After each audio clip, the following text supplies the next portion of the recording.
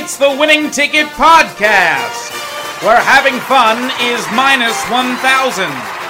With your hosts, Dean Contrino, Joe Hoffman, Zach Nasiolo, and Johnny Della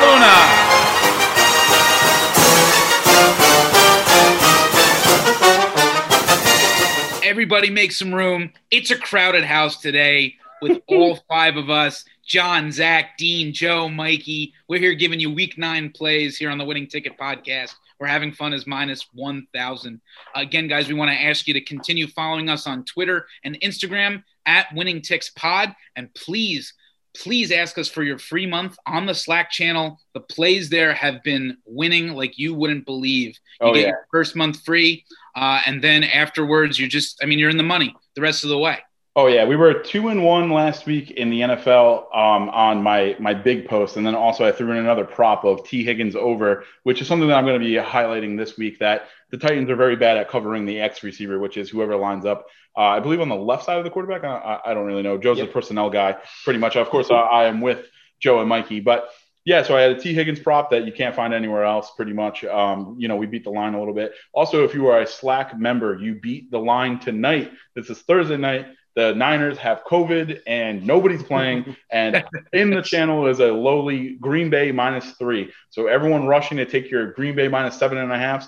Just know that we beat the shit out of that line. So they would have COVID too. That's pretty astute observation. Absolutely. I went over there and bravo, guys. Really, bravo. Sneezed on everyone, and it's one of those things that it's going to be interesting to see in just a short amount of time. But yeah, of course, you're going to want to reach out for that free month. Also, I started the NCAA basketball research this week. I put an official play on a Big Ten conference winner. That'll be my tease. Join this channel to know what it is, because it's a hefty plus 335, and I really think it should be like plus 160. I can't wait, man. Listen, if you're listening just to this podcast, well, thank you, of course, but you're really not getting all the content. Join our Slack channel as soon as you can. Pause it right now. Listen, we'll be here. We'll be here. Guys, now that it's week 9, we're over the halfway point of the season. What did you learn from last week? Yeah, so before we go into that really quick, I just want to update the nice little big bank. And, of course, cool. we have the Hoffman brothers combining for plays this week because Joe is 9. Joe sucks. Let's just put it bluntly. No, on the big guns, the guy who's currently undefeated in the big bank. Yeah, and that's correct. So we have some bonus audio from Chris. We have some bonus audio from Chris a little bit later, and he is 1-0-1. Mikey is 2-0. Joe is 4-13. So he is reaching out. Sorry, I didn't want to be mean there. I am treading water at 11-12-1. I am up 0.99 units, so about $20. So if you listen to everything I said on the big bank, I want to make that clear. If you listen to me only on the big bank, you are up $20 and went through a lot of heartache. If you listen to John, you are up $34. That's 1.72 units. And if you listen to Zach, you are walking around big dick on campus, up a whopping 6.12 units. That's $122. So honestly, when you're listening, maybe pick your favorites and just kind of tail them. And I must say, you might want to tail me on the dog pound, because I am actually 6-2 in money line underdogs. That's right. That's our segment. It's at the end of the podcast. Maybe some people don't listen all the way there, but you are definitely hurting yourself if you don't listen. And I have a really good one this week too. So 6-2 there, up 9.62 units. As a podcast, we're up about 3 units in the dog pound. So you're going to want to listen to those money line sprinkles. Amen, brother. And here I am going to the halfway point with a big lead, and I intend to keep it that way. I'm trying to end this thing before we get to even week 17. That is my goal. I'm coming for you, man. But Zach's looking to retain the belt. No doubt about that. Yeah, absolutely. And John, I want to bring up from last year around Thanksgiving, we started doing double units. So maybe that'll be an incentive. If Zach has a little bit too much, might go double units and just do it all on one play. So Zach, we're coming for you, man. I love it. And for the sake of us all, I hope we all win. There you go. So in that vein, here I'll start off with maybe a couple of bad beats and clean sweeps, talking about what we learned from last week. Aside from the Packers just losing, I took 3 division games last week, so that was bold. Went 2-1. The Packers didn't get off the bus. The Vikings, clearly their game plan to run against the Packers worked. Wow, chef's kiss. It was everything that any team playing the Packers should do going forward. The wins that I had, Seahawks -2.5. That to me, that was a no doubter. And this was before the Niners were even more depleted than they are now. And I think Seahawks are a team to just keep riding. Yes, their defense is not that strong. They give up a lot of points, but my God, Pete Carroll and Russell Wilson, dare I say, might be the most lethal duo in the league. And that's also including Andy Reid and Patrick Mahomes. I think they might be better than them, honestly.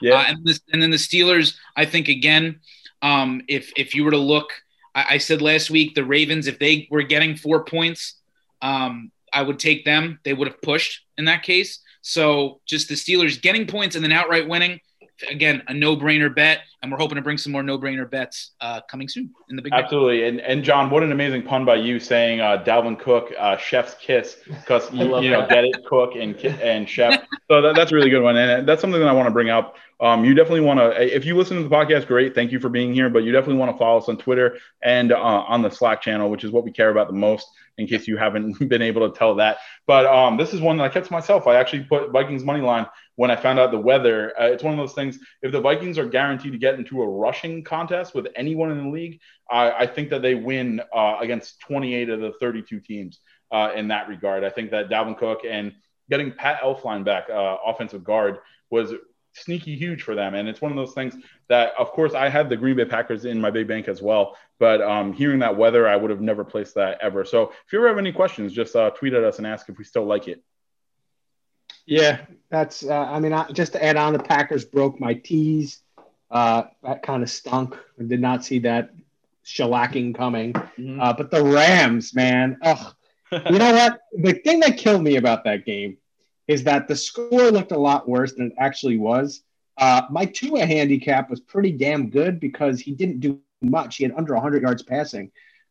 It's just that Jared Goff, dude, holy shit, what are you doing? Miami's got a good defense, but they're not 4 turnovers good. I mean, Dolphins scored in literally every way possible. Punt return, an interception return, offensive touchdown. I mean, it was just the game was over before it began. And you could really put the entire blame on Jared Goff for that loss because Miami literally scored 1 offensive touchdown, which is really not a way to win the game. If I can jump in there. I don't think we can hold that against Tua. I mean, the fact that the Dolphins kind of got lucky and had that punt return, I don't know the reason why Tua threw for 100 yards or whatever is because they really didn't need to, because Goff kept turning the ball over and they didn't really have much field position to work with at all.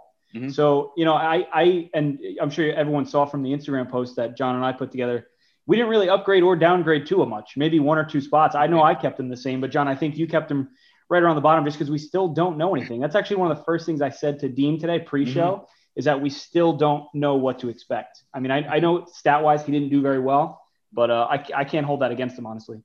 Right. Yeah. Fair enough. Agreed. Yeah. Absolutely. And I think we're going to be talking Tua and the Dolphins in a little bit as well. Yeah, absolutely. And then my 2 wins, just real quick. The Bears had to sweat that one out. Game they should have won. The Saints, as I predicted they would, couldn't stop them when they needed to, right? They let them drive down the field, kick the game-tying field goal. They lose in overtime. They have a lethargic offense. No surprise there. And then the other game was the Eagles, which actually kind of had me frustrated a little bit. And admittedly so, I actually fell asleep in the third quarter because it was such a boring game. And then I woke up to the defensive score, and I was like, all right, we're good. Love seeing that forced safety on purpose. Ben DiNucci, the walking, talking meme for the Dallas Cowboys, probably not starting this week. Oh, no, he's thank definitely not. God. Yeah, but that game, especially getting it at 8.5 real early, was pretty much a gift. Oh, absolutely. And Zach, there was a moment at the end of that game where the Eagles drove all the way down. The Cowboys drove all the way down. God! Yeah. And the announcers were like, "Wow, this is cute that they're doing this." So if the Eagles, they were like, if the Cowboys score a touchdown, who cares? And it's like, I can't wait for everyone to just embrace gambling. Like, just they did. Like, hey, they mentioned it. Yeah, Al Michaels did. Al Michaels definitely said they were 0-8 at the spread so far, and he literally counted it too soon, and they were driving down. Yeah, and then they mentioned it. And then they had mentioned too that he was like, some people might care about this drop. Yeah, it was me because I took it live, and I also had a Cowboys team total under, which may be a little bit of a theme. I might be showing my hand a little bit. But before I show my hand, I want to see Zach's meaty, girthy, fat lock. Let's hear it, Zach. Right. Where's the money falling this week? All right, guys. Unfortunately, after last week, I dropped to 6-2. But this week, we are coming back with a vengeance, baby. This is going to be the three-team 6-point teaser this week. And this is what we got for you. Yeah. So I got Texans -0.5 at Jacksonville. Jacksonville literally right now is just trying to see what they have in a quarterback besides Minshew. Minshew's a little banged up. Their team right now who are looking to tank for Trevor, don't see them coming out there and playing, especially hard.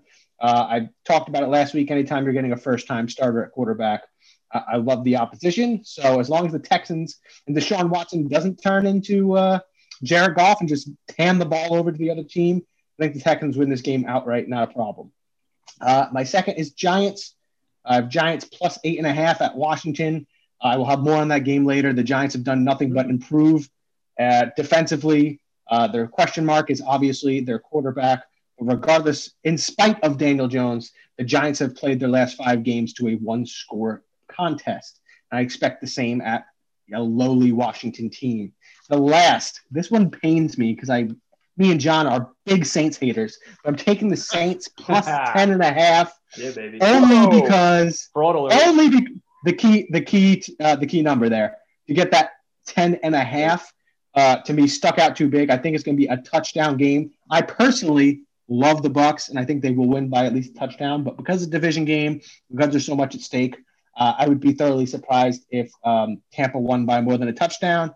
And if Tampa were to beat the Saints by anything more than 10 points would be ridiculous. And they could win by 10, and I could be happy and win my bet, and the Saints will lose, and my division bet will look great still.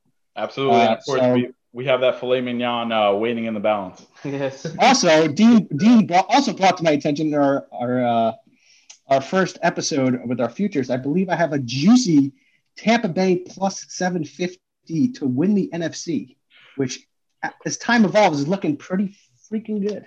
That's absolutely correct. And of course, maybe it's something that we're going to tweet out some of our futures. If, it's funny, I want to counter 0 days since we mentioned the NFC conference preview episode. This is episode, 98 or 99? I don't know. Mikey's. This is episode 100. No, it's not episode 100. No, it's definitely not. I think it's 99 maybe, but I'll check that. But I did some producer work today. And while I was working, I listened to our NFC and AFC division conference previews. And I just kind of wanted to track down what we all said. My NFC divisional preview, I am probably going to go 5-0, including saying that the Seahawks to make the Super Bowl at +1,000 was an amazing value. So if you have that, tweet at us or cash out because you're probably going to get $60. Zach also had the Bucs to make the Super Bowl on behalf of the NFC at +750, which was actually amazing. And then on the AFC one, maybe you just want to clear that one. I said that the Broncos are a great team. I said Drew Lock for MVP. Please stop me whenever. I said Justin Herbert's horrible. That was one that I said too. So it's all right. All in the past. That's it. Yes. Absolutely. But that's the thing. Sharps adjust and move forward. And with that, let us move forward. Big Bank Picks. All right, guys. All right, gents. Time. We're all so excited for it. All right, guys. Who wants to? You know what? I'm going to give Joe. I want to give you the benefit of the doubt. Start us off, man. Joe, come back. Goodness.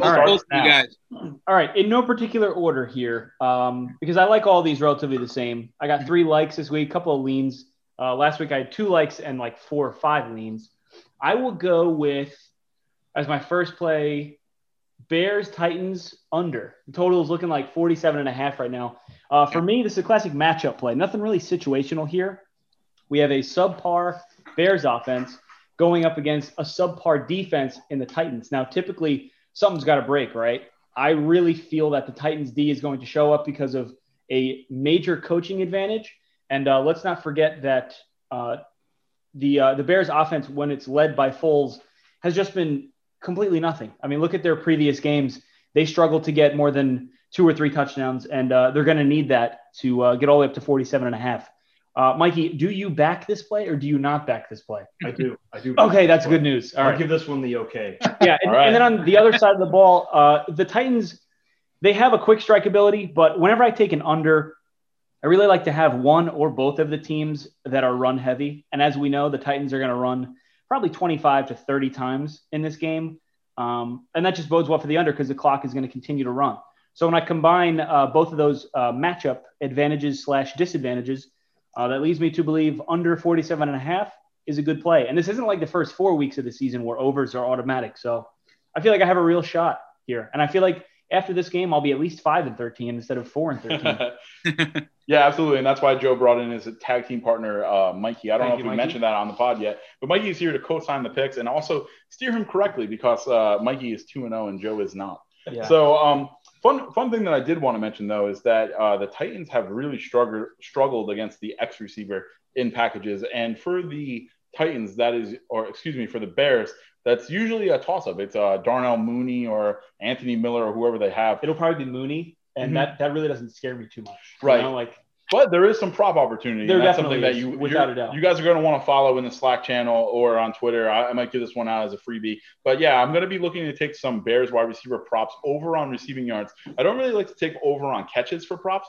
mainly because I feel like some of them are random unless your name and number is actually called in the game plan, which I think on the Bears offense is only Allen Robinson and David Montgomery. But I might take a Darnell Mooney over receiving yards. It's probably going to be really low.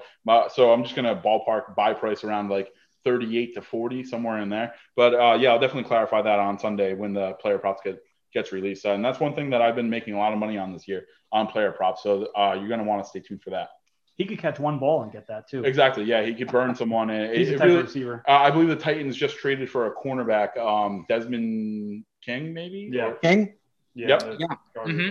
Who wants to stink, by the way? I was going to say, yeah, he's the jury's out on whether or not he's good. I guess Mike Vrabel thinks he's good. But, yeah, the Titans have really struggled with the other wide receiver all year. I mean, I brought up examples like Justin Jefferson, T. Higgins, Stephon Diggs was in that position. So something that the Titans have to address, losers of 2 straight. But, Joe, I really like to play. Cool. All right. I think I'm going at least 1-0 here. I love it. I love the confidence. I'm going to take this one over. But before I begin my big bank, I just want to shout out to all the fucking haters. That's right. I'm going on this rant right now. Because listen, motherfuckers. YouTube channel. I got more text this fucking week about the Rams and the graphic than ever in my life. You losers. If you listen to the actual fucking and I defended you assholes who look at the graphic last week in our group chat. In the winning ticket group chat, I said, hey, guys, we need to start posting this a little earlier. There's a lot of people who look at the graphic. Then you motherfuckers have the nerve to blow up my phone. Oh, Zach, the Rams suck. What the fuck were you? What handicap did you provide? Oh, what were you looking at? Motherfucker, if you listen to the fucking podcast, I was 2-1, and you win money again. So all I have to say is if you made it this far, because I've told you all to listen to the fucking podcast this week, you guys can all suck my fucking dick. Absolutely.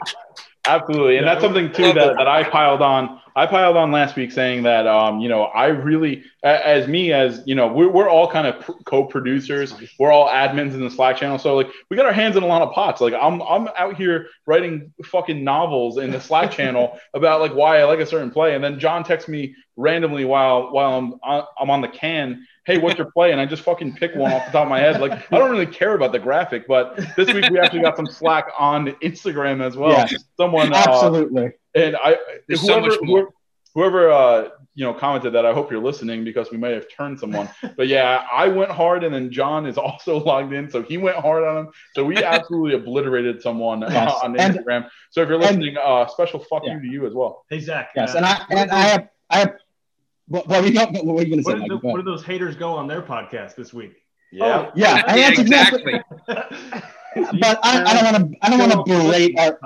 Maybe they'll go. I don't want to berate our listeners anymore. Right. We do appreciate you listening. Yes, thank you. Love you. 5-star review. Appreciate that. Rate, review, and subscribe. No. Yes. With that being said, I apologize if you have children in the car while listening to this. I'm normally not. I'm normally not this angry. But all right, let me get into it here. My first play of the week, I'm going with the sucker bet. I'm going with Seahawks -3 at Buffalo. Once again, I looked at this spread a couple times, kind of kept on drifting back to it because in my mind it should be a lot higher, which makes me always think like, if it's -3, they're probably asking to take Seattle. But the recent performance of the Buffalo Bills defense in particular just has me all over Seattle. Last week, realistically, in my eyes, the Bills lost that game. If it wasn't for Cam Newton fumbling at the 14-yard line with 1:30 seconds left, the game would be over. They did still keep it within a 3-point game. Worst comes to worst, that game goes into overtime, but I have a feeling that would have punched it into the end zone. That's 3 weeks in a row the Buffalo Bills have played not just subpar defense, but bad defense, specifically against the rush.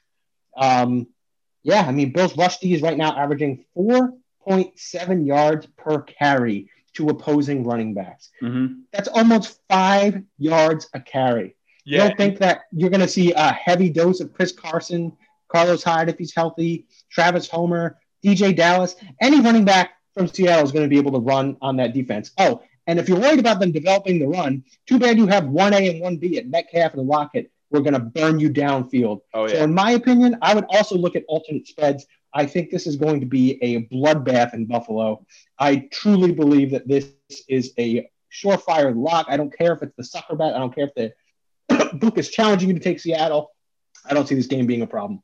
Yeah, absolutely. And fun fact, with the Bills giving up that yards per carry, they also played the Jets twice, who is probably the worst offense that we've seen in a long time, sans the Luke Falk era. But yeah, they played the Jets twice and they still give up that amount of yards. So that's something too. I've been saying all along that a lot of people, it's one of those things that we say to each other as sharps in our little circle and our hidey holes. We go, update your metrics. Whenever someone's completely wrong, but I feel like the Bills have the benefit of the doubt of, the Bills have a good defense. It's just a matter of Josh Allen. Okay, fine. They do not have a good defense. They've been scratching healthy defenders all year so far. They are feeling. Yeah, and just another thing I would like to add, because it does make a difference. If this was 2021, let's say, and there are fans in the stadium, I'd lean the Bills because the Bills have such a home field advantage. With no fans in attendance, to me, it's home field now. To me, it means absolutely nothing. And we've talked about this before. Buffalo is a tough place to play, but with no fans there, this is going to be a cakewalk. Yeah, no, a lot to think about. John, I want to hear your sultry voice. Give me a play. Where's the money falling this week? You got my sultry voice, baby. I think I want to hit you guys with what I think is my best play this week. I'm going to start off best. And this is a team total. I mentioned this on an Instagram post that last week, I'd have to run the rest of the weeks, but last week, teams against the spread, favorites against the spread were 4-10. And to me, that seems to me like probably the worst it's been all year. So I'm a little bit more skeptical of the lines this week. I know things in the NFL tend to get kind of crazy when teams are in desperation mode. So this is a team total, and I'm staying here in the AFC East, where we just talked about the Bills. I'm looking at Monday Night Football, Pats and Jets. Ooh. Now I'm taking the under on this game, okay? And this is, at first glance, you're probably thinking to yourself, first of all, what is the under? 42.5. I should have said that. And you're probably thinking to yourself, geez, John, that's pretty low. Why not give yourself a couple extra points and take an over when the average has gone up in this NFL season? My question to you guys and to everyone listening is this: where the fuck did 42.5 come from? The Jets have the league worst offense at 11.8 points per game, and the Patriots have the fourth worst offense in points per game at 19.4.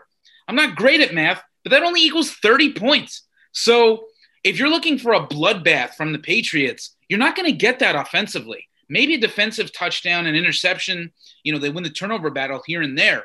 But to ask for 42 points from these scrap heaps when the Patriots – I looked last week at the Bills game, and they barely – right? Did they even get to 50 points? That was a low-scoring game by the end of it too. Yeah, it was under 50. Right?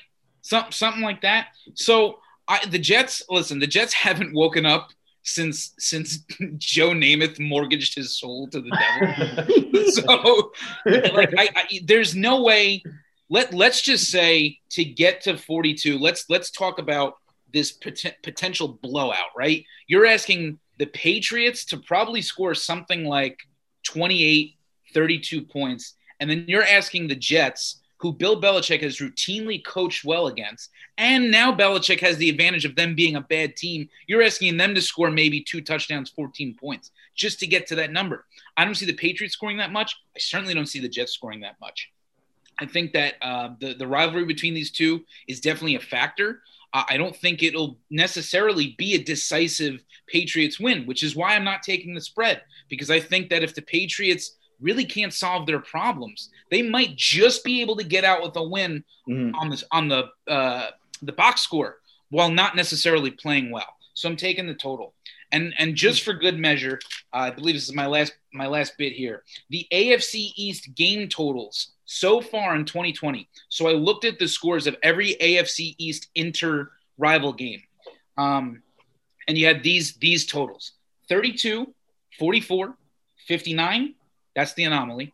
24, wow. 28, and 45. What's your average? 38. Wow. So that's still under this total. And I licked my chops when I saw this number. I get it's a low number, but man, you look at the math behind here and you trust these teams to do what they've been doing this entire season.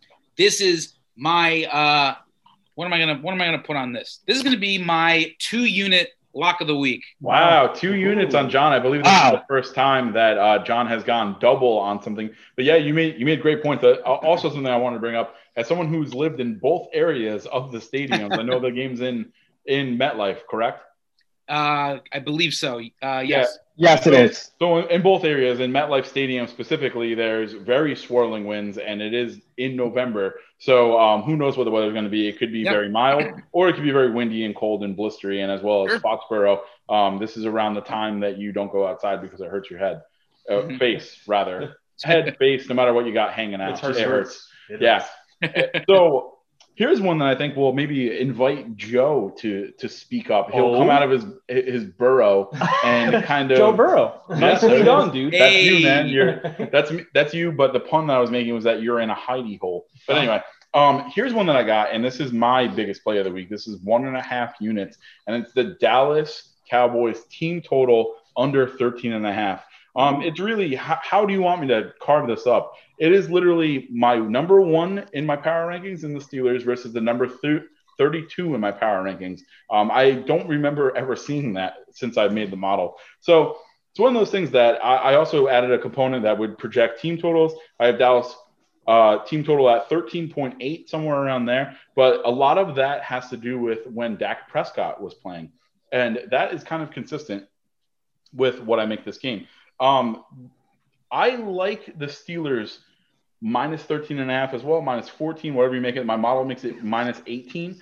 But the reason why I'm going the total play instead of the spread, offensively, the Cowboys are the fifth worst on offensive efficiency in DVOA. It includes the 5th worst rushing attack and the 7th worst passing attack in DVOA. And all of that is that high. But you know why it's that high, and this is why I'm saying that we're getting actually a discount on the Cowboys team total being so low, is a lot of those metrics have Dak Prescott playing in it. It doesn't adjust based on week by week. I bet you if you adjusted it now with DiNucci and Dalton, that would probably be dead last in everything, and I think the team total should be somewhere around 9.5. I wouldn't be surprised if the Cowboys got shut out in this game. They have no offensive line. They have no offensive firepower. They have the skill positions, but they have no one to give them the ball. They're starting Garrett Gilbert this week, formerly of the Orlando Apollos in the AAF. He wasn't even good enough to get in the XFL. So I'm just going to let that sit for a minute. Okay, now that you've recovered from that, the Cowboys don't have a starting caliber quarterback on their offense, and that might be a problem because the Steelers have the number 1 DVOA defense. They're first in passing and second in rushing, which, by the way, the Cowboys' best player is a running back. So I really think that this is going to get ugly. I don't know if the Steelers are going to go for margin, but I definitely know that the Cowboys are not going to move the ball at all. So I'm going Dallas Cowboys team total under 13.5 for 1.5 units. So, a lot of unders coming out of this podcast this week. It's like when you watch the teams, you watch these shootouts because everyone wants shootouts. And even if you look at, I'd say like the Chiefs and Jets last week, that game probably hit an over because the Chiefs probably scored more than they had to. Like, I just think that when the weather gets colder, teams really start to lock up. I think it's less of a shootout if you don't have the right personnel for it. I did want to ask you real quick, Dean, because that's an interesting total. That almost – I was looking at this game, and 13.5 is interesting. I'm sorry. 13.5. Yep. It's the same as the spread on the game. So in a way, would you advocate taking this spread, and would you advocate even doing a correlational bet here if possible? Huh. So I don't want to bury the lead. I believe Joe has a correlated bet as well. But the one thing is I like the team total more so because if you really think, all right, the Steelers are going to cover the 13.5, right? So that means they're going to win by 2 touchdowns. It's one of those things where, it could happen anyway. They could win 27-10. They could win 24-10. They could win 14-0 if they wanted to. I just think that this is such a bad mismatch. Even we saw last week on Monday Night Football, we mentioned off the top that it looked like Kellen Moore drew up designs to kind of do misdirection and stuff like that. And by my eye, the Eagles have a horrible defense. I believe they're the 28th ranked team in my power rankings. And the Eagles were able to sniff it out. And now they're playing the number 1 defense, national TV at 4 o'clock in Jerry's World. And you know what's crazy about that? I think from a motivational edge, a lot of these players don't get a lot of TV time. TJ Watt, he gets mentioned on Red Zone, but at the same time, it's not like the Steelers are on every single week at 4 o'clock. He wants to make a name for himself. He's going to show out. I think it's one of those things, and of course, that's not a handicap to just name a player, but it's one of those things. I think that the Steelers defense knows that the cameras are on them. I think they're going to put up a clinic. I wouldn't be surprised, John, honestly, off the top of my head, if I could give you an exact score, which, of course. Let's do it. You're probably bet on. I'm going to go Steelers 27-3, just because Greg Zuerlein is very good at kicking. They could get to midfield, and he could hit a 69-yarder. So, I really don't see the Cowboys moving the ball at all. They literally don't have a quarterback, which is the most important position in all of American sports. Who's it? It's Cooper Rush, as of today. It's more likely going to be Garrett Gilbert. Oh, Rush was a Giant, wasn't he last year? He was on the Orlando Apollo. I don't remember. Yeah, I think he might have been a Giant at some point. But either way. All right. Joe, what do you got for us? Number 2. So let me explain why I kind of liked this game from a correlation standpoint.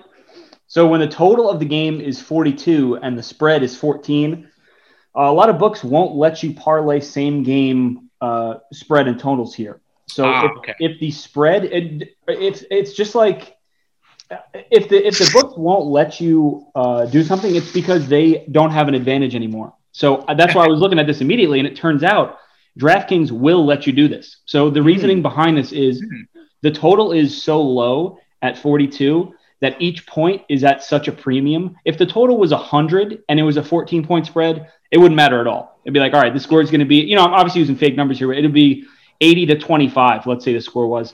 At that point, when you get to a certain point, the points don't really matter. So when there's going to be 42 points scored in total, 14 of them is around 33%-ish. Anytime you have a spread correlated with the total, you want to find 25% or more inside the spread there. So the fact that it's 33% was something that I really wanted to target. So I did the math, and it turns out that's a plus 195 parlay. Now, honestly, as Dean was talking, I was like, maybe I should just downgrade this to a lean, because we've seen this many times before, and it's very possible that the Cowboys don't score a touchdown or just get 1 touchdown, and they put up 7 points, and I look like a clown, which is a very big possibility anyway. But I figured that would be a cool nugget to drop on the show, because correlated parlays and correlated teasers, more correlated parlays, but they're not really touched on any shows, because that's just a strict math play. If you do this long term, there's a reason why books don't allow it. Yeah. Books won't allow you to do it, because it's not like if you go there and you play roulette, of course they're going to let you play $1 million a hand if you want. Oh, yeah. They don't care, because there's like a 10% advantage for you. But books don't want to let you do this, and that should tell you that you do want to do this. And last point here from me, I think that and Dean made a great point about the Cowboys team total being really, really cheap, and that's why he took it. I think that the Steelers being undefeated, and I think they're 7-1 ATS, I think that makes them a little expensive. And I think that the Cowboys are 0-8, if I'm not mistaken, ATS. Yeah. So I get a team that, and again, I'm not as in love with this game as I was before kickoff of our show, but the fact that I can get an 0-8 ATS versus a 7-1 ATS. Books love to shade the worst team because they want at the end of the year every team to be 8-8 against the spread in a perfect world. Obviously, that never happens like that. But eventually the public catches up and they say, "Wow, the Cowboys can't win a game and they can't cover." So the books start to shade a point or two. So that was my thinking behind it. I figured maybe I get a cheap correlation on top of that as well. No, that's very sound logic. Of course, anytime you could bring mathematics into it, and it's Joe, like you said, like a long-term kind of play. A lot of sports books don't allow it. I know even if you go up to the window in Las Vegas, they won't allow it. But yeah, I think it's one of those things where I'm going to trust my metrics and my eye test because I watched the entire Cowboys game and they suck. But it's one of those things that the model makes it 18. I think that in order for the books to get even money, I think somewhere around 16 or 17, I think they might get some even money. I'd be curious to see how this line moves. Yeah, I'm with you there. I hope we both win. I hope this stays a low-scoring game, and the Cowboys put up 2 points, and the Steelers put up 5 points, and then we all win. 2-10. Yeah, that's what I want. I want just a silly little safety like last game for the Cowboys, although they got safetied on. Yeah, but anyway, they did it on purpose. Yeah. So I would like to pass it to Mikey. He's been relatively quiet. Mikey, do you have a game? Do you have a game that we share? Do something to tantalize me here in this moment. Oh, he's into it. He looks ready. Oh, yes. I'm very fired up here. The game that we both agree on would be Ravens -1.5 in Indy. I think we as a podcast all think that Phillip Rivers is over the hill. Was he ever even on the hill? No. I don't even know if he ever started climbing it. He doesn't have any power on his throw. He looks old. Like there's some quarterbacks like Brady that go out there and it's like he looks still almost as sharp as when he was in his prime. Phillip Rivers is just over the hill. He can't really, throw anymore. Maybe it's his weird throwing motion that makes him look like he can't play. But, I mean, you're going up against a Ravens team where their biggest threat might even be their defense compared to years past where Lamar and their offense was running wild on people. I don't know if the Colts have a good enough coaching staff like we saw with the Steelers or the Chiefs earlier in the year where they can, have the right formula to shut down the Ravens' high-powered offense. So I could just see Lamar kind of taking over, kind of showing people that he's, last year's MVP rather than playoff Lamar. And I also think the Colts haven't really done anything to impress. I mean, Zach brought it up before the show. We were talking. Maybe he. I'll get right to that next, baby. Right. So I'll let you handle that part. But like I said, 1.5. It's it could even be a field goal game, even if Lamar doesn't look sharp. They were within a few points of the best team in football with the Steelers. And I think the Colts are a far cry from the Steelers. Zach, I'll jump in with 1 point before you get in with yours because I think you have this, and maybe someone I don't even know. I think we all agree that this is a good play here.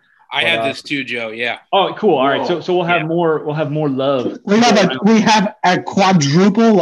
Is that what I'm hearing? That's pretty awesome. So my biggest takeaway from last week actually was I think we get overreactions from both sides.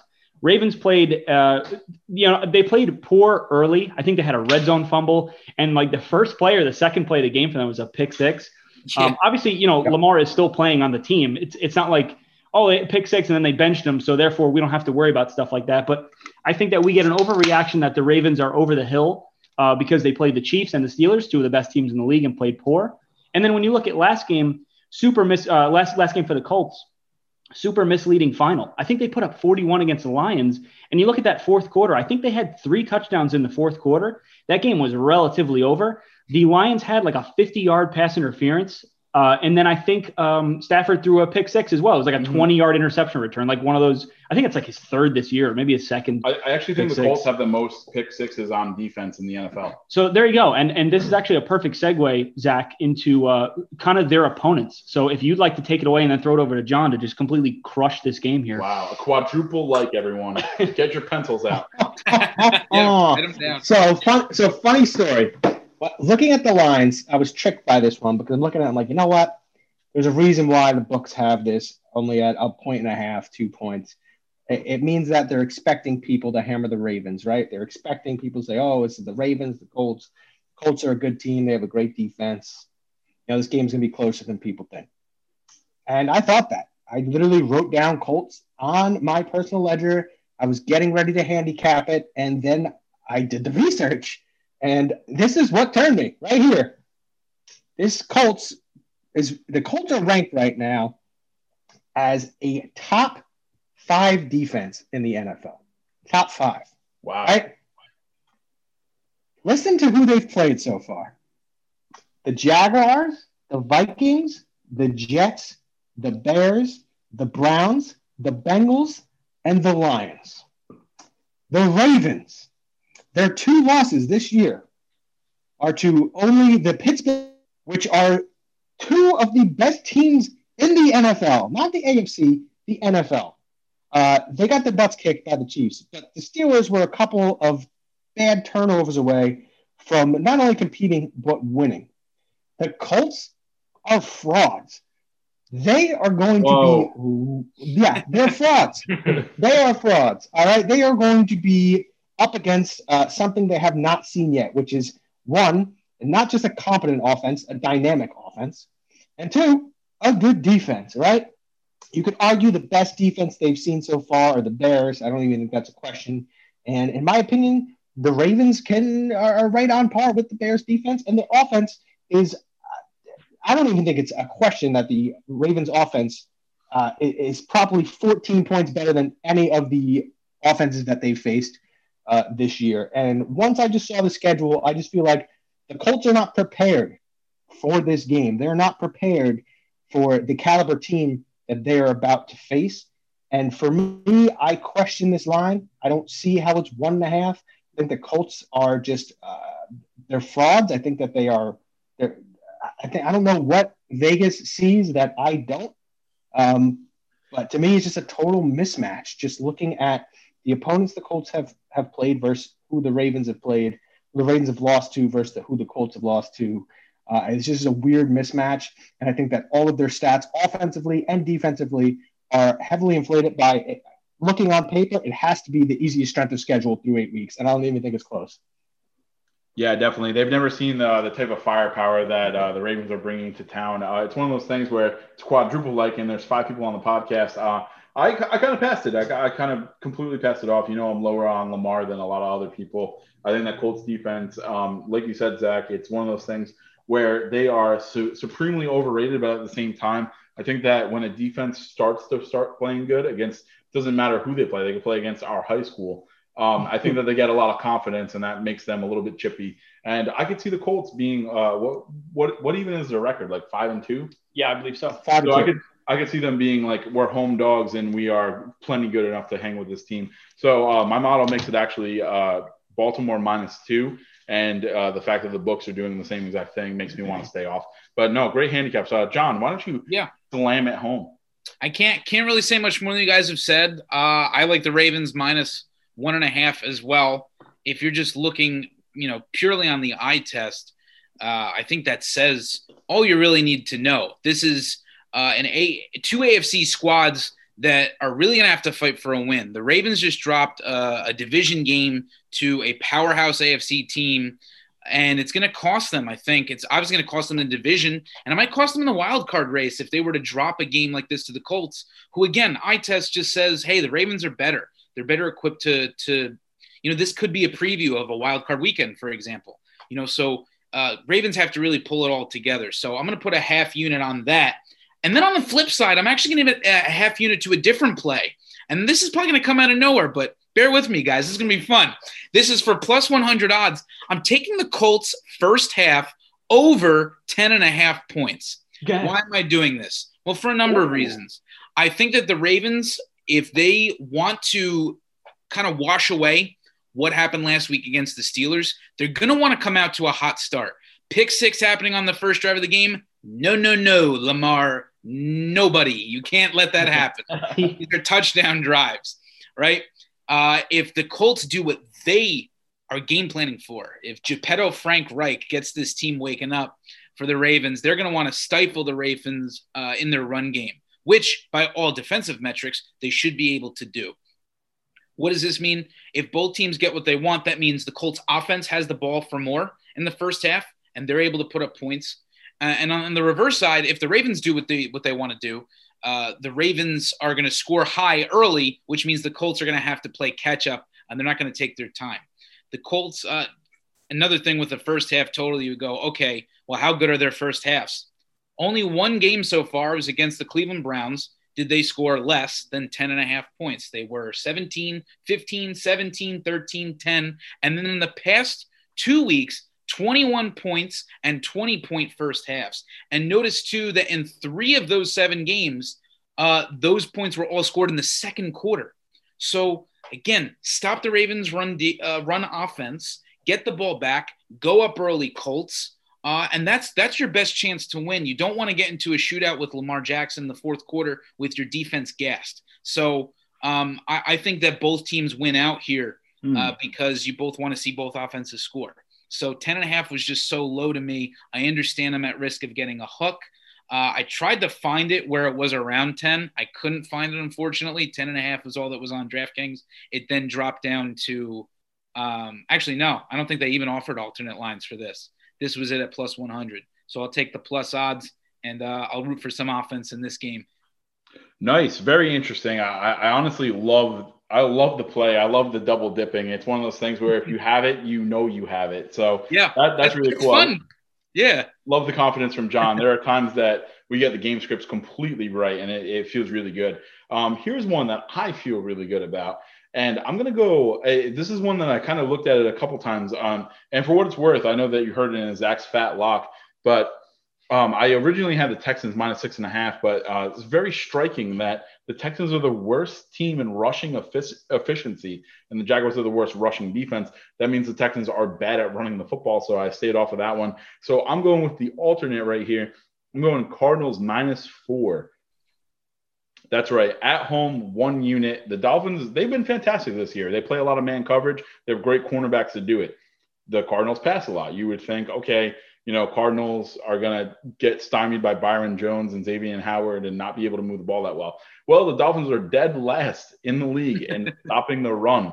And the Cardinals have a very dynamic running back in Chase Edmonds and Kyler Murray. They're both very good. I think that the Cardinals match up very good against them. The model makes this Arizona minus 2.5. So why do you think I'd be backing this 1.5 away? I think a lot of the Dolphins metrics come with Ryan Fitzpatrick and also Myles Gaskin. Now, this is actually sneaky big. A lot of people look at this and they go, oh, yeah, it's just whatever the flavor of the month was. Myles Gaskin has played in 75% of the snaps this season. He's very good at pass protection. He's very good at catching the ball. He's very good at running the ball. Now that he's not here, Arizona's at home. How have they done? They're tied 5th in the league at home against the spread since 2019, playing in the desert after a bye week, getting a little bit of extra rest against a rookie quarterback who we all agreed didn't show us anything because he didn't really have to throw the ball. I think Tua has to throw the ball all the time in this game, and I really like my odds against that. I think that the Cardinals defense is for real. I think they're coming off a high spot at home beating the Seahawks, and now they're playing at home again, don't have to travel anywhere, playing Tua, who they could confuse with coverage with no running game. I think this is a layup. We're going Cardinals minus 4 for 1 unit. I do like this. If I may jump in, Dean, I like this especially because the Cardinals run a ton of plays. Mm-hmm. So when they do run it, you talked about how efficient their offense can be. When they run a ton of plays, they also pass, which means the clock is usually stopped, which means Tua is going to have to throw more. And I'd love to just kind of pull on that thread a little bit because I don't know, what he can do. I mean, he's 31st in my QB power rankings for a reason. And I know John has him pretty low as well. And he really can't move. He can't move up or down because we don't know what to expect. So I appreciate that sentiment there. Yeah, I don't think I agree with you, Joe. It's just that Tua wasn't asked to do much. Yes. But for all the people who I guess are still, college football fans still thinking it's Saturday out there, it's a whole different game. Let's take what the Cardinals are doing and doing well, right? They've been very impressive. Rattle off Seattle's only defeat so far this year. And let's say this translates to the Dolphins, who aren't going to get the punt returns and the pick six or a fumble recovery for a touchdown. Let's back the sure thing. That's what I like to see, at least in this scenario with these matchups. Yeah, no doubt. And last point here, by week 14, we could all agree that Tua is fantastic for all we know, just in the spot here. That's why we kind of like playing little situational advantages here. Mm-hmm. We can love something one week and hate it the next. So yeah, agreed all around. So what do we have left, John? You got another pick, right? So what's funny is the way I structured it, I actually used all 3 of my units. because I took Ravens -1.5 was a last-minute addition because it just was too good to be true. So what's great is my last play is perfect for the dog pound, and I think Dean and I share alike there. Nice. So I'm good now. So Zach, what do you got? I would say I have one play, and it is in my big bank, but it is a dog pound. And God, this scares me, but I'm going to do it.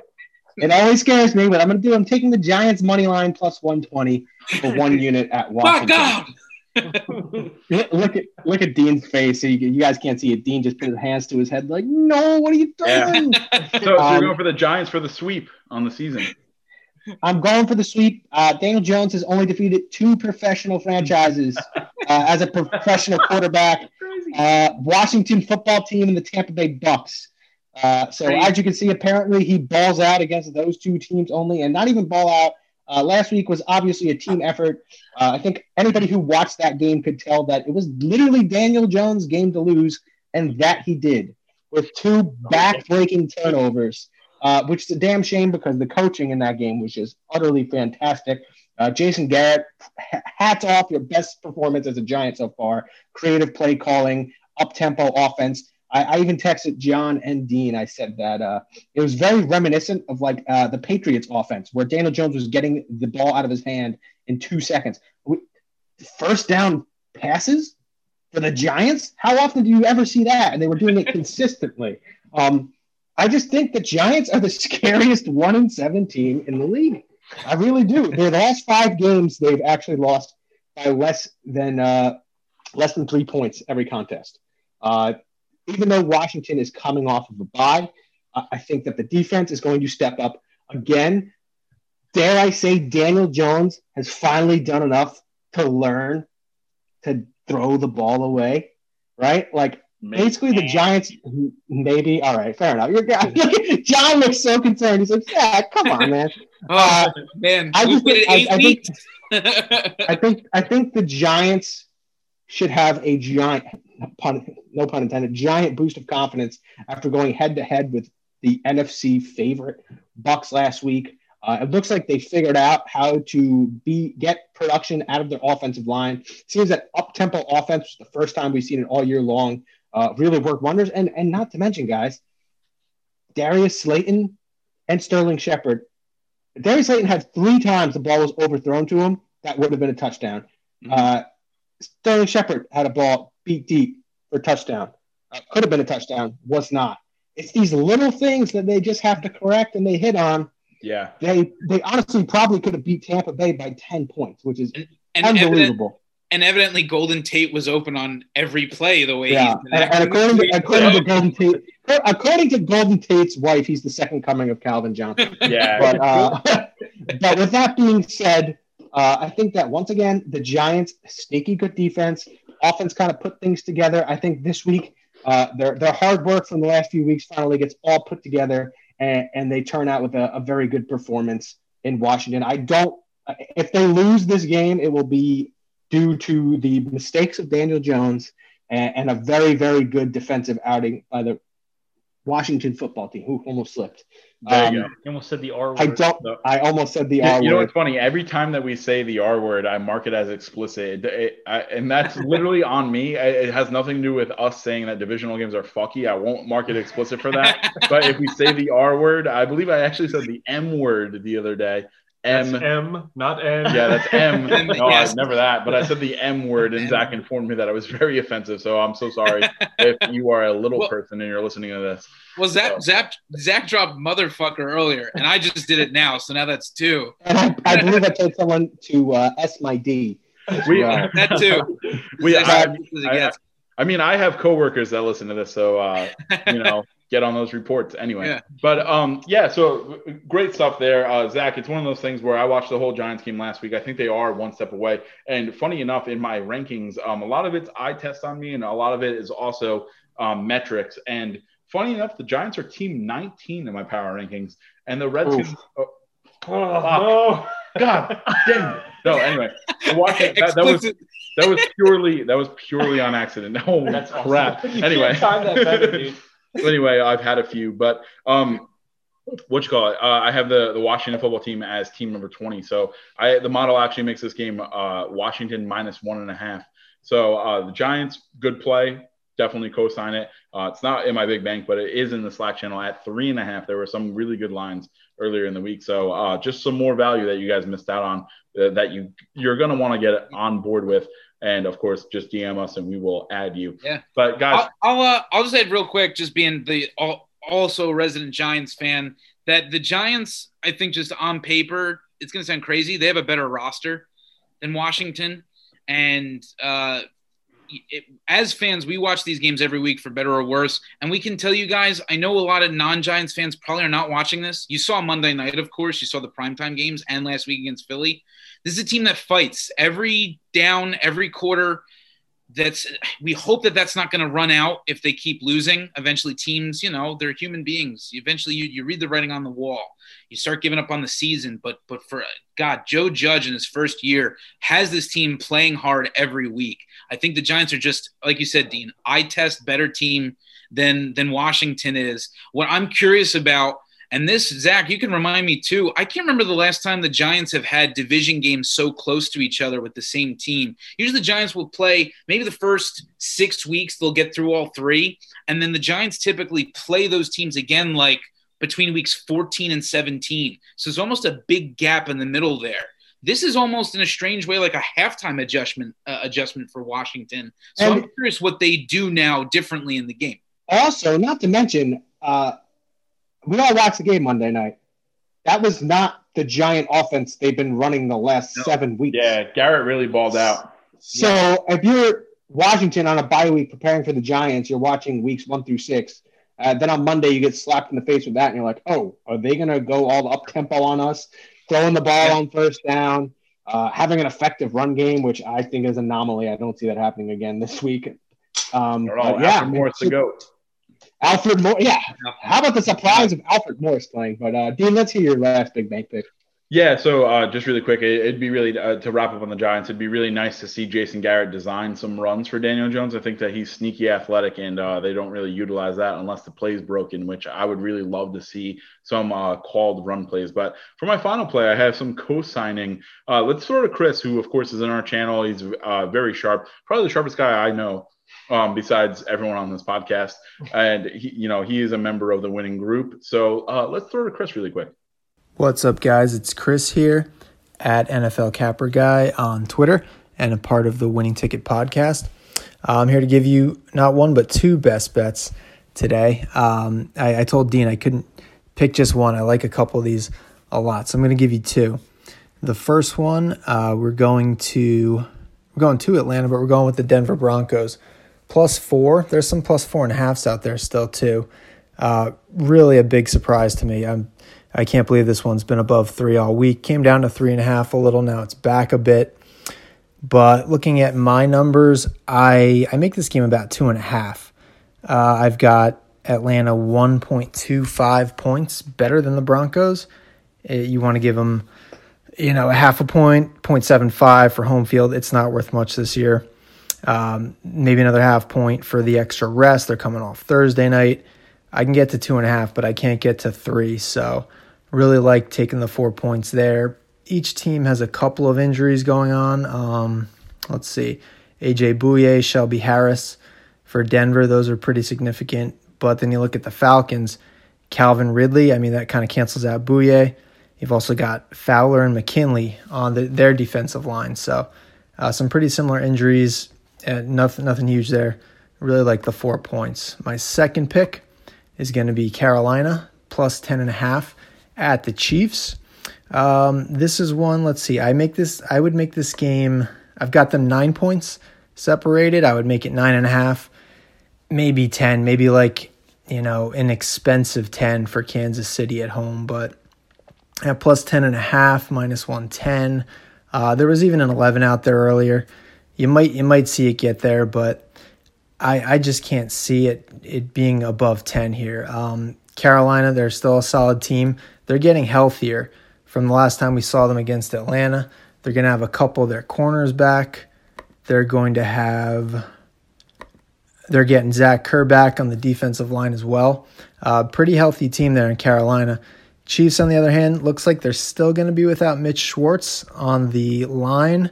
So Brian Burns might have a big day. Also, Chris Jones on their D-line. I mean, probably their best defensive player. He's now on the COVID list, so likely to be out for that game. I'd be surprised if this doesn't come down to 10 pretty soon here. I got to thinking about it, like this could come lower than 10. I don't think books will do that. They probably want the teaser protection. They don't want people to be able to, the public's going to want to tease it from like 9.5 to 2.5. But I definitely think it'll come down to 10. I just got to think if it stays north of there, Sharps are going to be pounding it. So that's my second best bet, Carolina plus 10.5 in Kansas City. All right, couldn't have said it better myself. I am going to split my units. Of course, I am 6-2 in the dog pound, so I have to have a money line underdog in it my entire big bank all the time. I have the Broncos plus 170 at a quarter unit. I have the Broncos plus 4 at a quarter unit. It's the biggest model mismatch on the board, mainly because I love Drew Lock. I think he's amazing. Last week, actually, I hit a huge parlay because I money lined the Broncos when they were down by, 16 or so. But anyway, Drew Lock's the truth. The Falcons suck. The Falcons have a lot of disgruntled players actually on Twitter. What's his name? Tack McKinley. He was actually actively tweeting at the Falcons Twitter page saying, "Why didn't you trade me? You guys could have had a second-round pick for me." And the responses to that was hilarious. People were like, "We could have had a second-round pick for you," and it was like, they're like, "Man, you suck." It was really funny. But anyway, I think the Falcons have completely given up. They're ready for next year. I think the ownership is ready to move on from this regime, which means that Julio Jones, I mean, I know he's locked up there, so he'll probably stay, but Matt Ryan, his days are numbered in Atlanta. Also, with the firing of Tom Dimitroff and Dan Quinn, it is now Raheem Morris's team. I think that they are very bad. I can't imagine what an interim coach is doing during a bye week, but it's certainly not, or rather not a bye week, but extra time off after playing on Thursday night. So I can't imagine that he's extra prepared for the Broncos. The Broncos coming off a really good win. I think it's one of those things, looking at their schedule, they could probably string together 2 or 3 more wins. That'll be big for my over on the regular season win total. And, that's not really affecting this.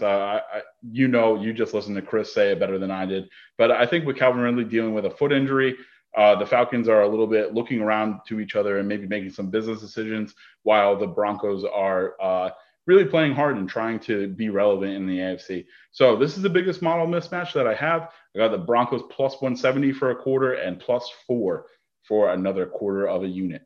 Nice. I got a quick question, Dean. If Drew Lock doesn't come and win the game at the end of the Chargers last week, what is your opinion of him right now? Oh, let's say they lose.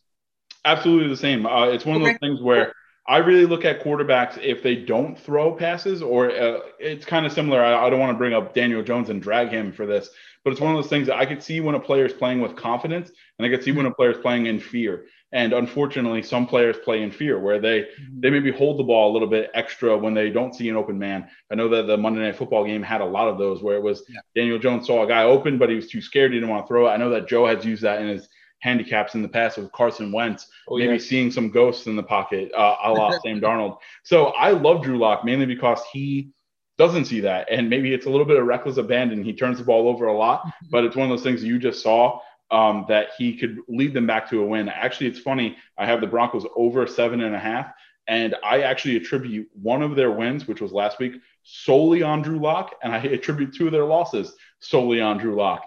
It's one of those things where it's kind of like J.R. Smith in the NBA. Shooter's going to shoot. I think that I do like Drew Lock, and last week's win has 0 bearing on this. Awesome. And same with the Falcons. I didn't adjust the Falcons at all after beating Carolina on a short week. Cool. All right. Gentlemen, I think I have I'm kind of torn with my dog pound. I want to make a splash because that's the kind of guy I am. I want to be reckless, right? So I liked the Panthers plus 10.5, just straight up money line, like in the dog pound situation, but I don't want to also be ridiculous and throw my dog pound money away. So I kind of like Saints as well. They are currently plus 4.5, and we know that they're the better team in that game. Obviously, Zach. So what I'm going to do is I'm going to toss it over to Mikey, and he's going to make the decision for me. Mikey? Awesome. This all hinges on one thing. Did Michael Thomas get his act together in the past week, or is he going to be out again? So I heard that Michael Thomas, Emmanuel Sanders, and Marquez Callaway all practiced on Wednesday. I'm not sure. That's good news. That's really, really good news. So it's hard to dislike. It's hard to try to go. Even though the Panthers are getting McCaffrey back, it's hard to go there instead of Saints. Yeah, McCaffrey doesn't move the needle for me to beat the Chiefs just because they're a well-oiled machine. But I do like as long as even if Sanders and Callaway are out, as long as Michael Thomas is back, he's a massive part of the offense that they've been missing for the past 7 weeks or so. Yeah. So I will co-sign that pick. All right, cool. Well, that makes sense. Who else is coming back? Antonio Brown, baby! Oh, that's true. Oh, yeah. Antonio Brown, the guy who's worth 0 points in the gambling world versus Michael Thomas, the guy who's worth 2. So I'm not scared of Antonio Brown. He's a stinky poo-poo head. And dude, I mean, Michael Thomas coming back, it not only raises I shouldn't say raises, it'll lower Saints plus 4.5 to the Saints plus 2.5. I mean, he changes the whole dynamic of their offense. He makes everyone else better. And I don't want to keep going on this because you already mentioned this in your teaser, Zach, but I think that's going to be the Hoffman Boys official dog pound. Woof woof. Ooh. Nice. I just want to state that this game is massive for our steak dinner bet. This is going to determine the division. Oh yeah. This is it. Like this is probably going to determine the division right here. So I cannot wait to watch this game. I feel like this is probably the best Sunday night game we're going to have all year. This is our Super Bowl. Yeah. Awesome. All right, Jono, who you got? We're dog pound now, right? Oh yeah. Yes. Just making sure. I don't know if I can't remember if we transitioned, but that's all right. Oh, we trans. Welcome to the Winning Ticket Podcast, John. What is your dog pound? Awesome. Okay, so the Dallas Cowboys. No, I'm kidding. Oh wow. Amazing. So little time capsule here. One of my favorite Winning Ticket podcasts. Of course, we're gonna have an introspective 100th episode, but one of my favorite moments ever on the show was when Zach was screaming and yelling about how the Dolphins were tanking and the Jets were going to win last year in Miami. And then John quietly, very meekly on the dog pound goes, I like the Dolphins to win outright. Amazing stuff. But John, kill me softly. What do you got this week? This is not it's the one I've been thinking about the Cowboys but this is not my pick, but it just was funny to think what Jerry Jones was doing in the box, like during that entire game, was just Jerry Jones just sitting there, just like, oh, that Super Mario brother didn't play again in this town, like just like completely seething. No, can never choose the cow. This is not the week to do it. It is, however, the week to choose my favorite Chris Berman out of the Raiders. And why do I like the Raiders here against the Chargers? Well, Chargers going to charge.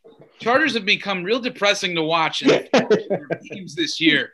And funny enough, the Raiders are only favored by 1. I'm sorry, not favored. They're getting a point. I think that this is in what is probably the laziest handicap I will ever give. The Raiders have a better division record than the Chargers right now. The Raiders are 1-0. The Chargers are 0-2. In all honesty, though, what this really means is this. Gruden, I think, understands after now being a couple years, you have to agree this is a different Raiders team than when Gruden first came. Yeah, their draft picks have been a little odd. I think the jury's still out on Derek Carr as quarterback, but this is a good team. I think they have 4 or 5 wins. So I think they're 4-3. So I don't think this is a great team, but I think this is a team that against a team like the Chargers, which finds ways to lose consistently in a division game, they can pull out a win here. And it's a lot of eye test. It's a lot of hot hand. I love Justin Herbert, believe you me. But I think last week with Gruden really grinding out a big win in Cleveland. Let's face it, Cleveland has 5 wins. They're not a pushover like they once were. And that might have been a game that the Raiders of old would drop. But in a bad weather game where the ball, there was one pass by Derek Carr that literally did a spiral in the opposite direction, it was so windy. I think that Gruden has now created some sort of identity for this team, even with beating the Chiefs, saying, listen, maybe we're not the most talented, but we're gritty and we're going to give you a fight. And I don't think the Chargers, I hate to say it, as much as I love Anthony Lynn too, the Chargers are not that gritty team. And in the division game, you would hope that they would get their best. But I thought I saw that last week against the Broncos, and they fell apart at the end. So I don't even think that it'll get to a point where they're going to fall apart. I think the Raiders could just win this one outright, and it could be over pretty early. Yeah. John, actually, because I – no, sorry, go ahead. All right. I was just – no, you know what? We finish each other's – you know what? Anyway, John, the reason why I wanted to step all over my good friend in Zach is that I also co-sign. I have the Vegas Raiders as my dog pound. The best line I could get right now is about minus 105. I believe the Chargers are around minus 120. So technically, even though they're both minus odds, I think the books just don't know what to do. Also, once again, to plug the channel, Raiders plus 105 is in the channel already. I said I wanted to lock in the plus odds, which I had done already. It's one of those things that the model and I disagree. The model makes this Vegas minus 2.5. So they should be favored on the road even, mainly because the Chargers really don't have a home field advantage. John, you honestly said it all perfectly. I think it's one of those things where I would take a team that could steady, run, pound the ball, and play a little bit of defense over a rookie quarterback who has to make a lot of big-time throws. The Chargers don't have a rushing game really so much, so it's been hurting them. And I really do see that. If they had a reliable running back, I think they're missing Austin Eckler a lot more than the books and the public are really treating. I think that they need that gadget guy to come back. I think the Raiders really are just going to pound them into submission with Josh Jacobs. I like the Raiders to win outright. Don't care how. It could be by 100. It could be by 1. I don't care. Same. Yep. Well, that was much more informative than what I was going to say. Because what I was going to say is that the Chargers, I think, are like the inverse of the Giants, where they run up the score early and their defense just absolutely fucking kills them. Where the Giants hang in there tight with their defense and their offense absolutely kills them. They both love blowing games in the fourth quarter and absolutely destroying their fan base. So, I actually like that game a lot as well, but I'm not going to be the third person to hop on the Raiders. I am taking the Detroit Lions at plus 190 going to Minnesota. Right now, Matt Stafford is in COVID protocol. He tested negative today. He's got to test negative one more time to him playing. I think the Vikings completely overperformed last week in a bad weather game. They still have a ton of injuries on defense. Am I correct there, Mr. Viking? Yes. 2 starting corners, I believe. Correct. I think this game is going to be a shootout. I see it more of a flip of the coin. Anytime it's 50-50, give me the plus odds. I'm taking the Lions at plus 190. All right, not bad. And that's something, too, that I know a lot of people rush to their sports books to place bets on Vikings once Stafford tested positive. But it's one of those things where – or rather, did not test positive. He was in protocol. Yes. He was in close contact. And it's one of those things that at that point I threw up my hands. Like, I don't think that he's – I don't want to give you a double negative. I think that he's going to play. I'd be surprised if he didn't play. Meaning they could just do the Nick Saban round, just test him every single day until he tests negative twice. But, yeah, I definitely think that Matt Stafford is going to play. I think the Vikings defense is reeling, and they've actually sneaky been bad at home this year. So that's a really good play. Awesome.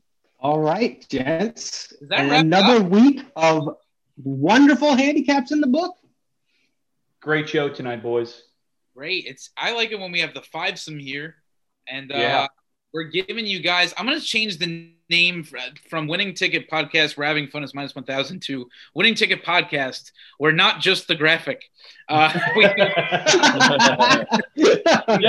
do talk to each other for an hour and a half every week. So right.